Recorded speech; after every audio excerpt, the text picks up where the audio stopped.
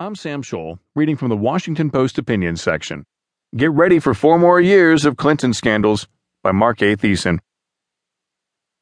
It is a common refrain among despondent Americans watching the substance-free, scandal-driven 2016 campaign. My God, I can't wait for this to end. Well, I have some bad news. It's not going to end. If Hillary Clinton wins, the cycle of scandals, lies, investigations, and cover-ups will continue unabated for the next 4 years.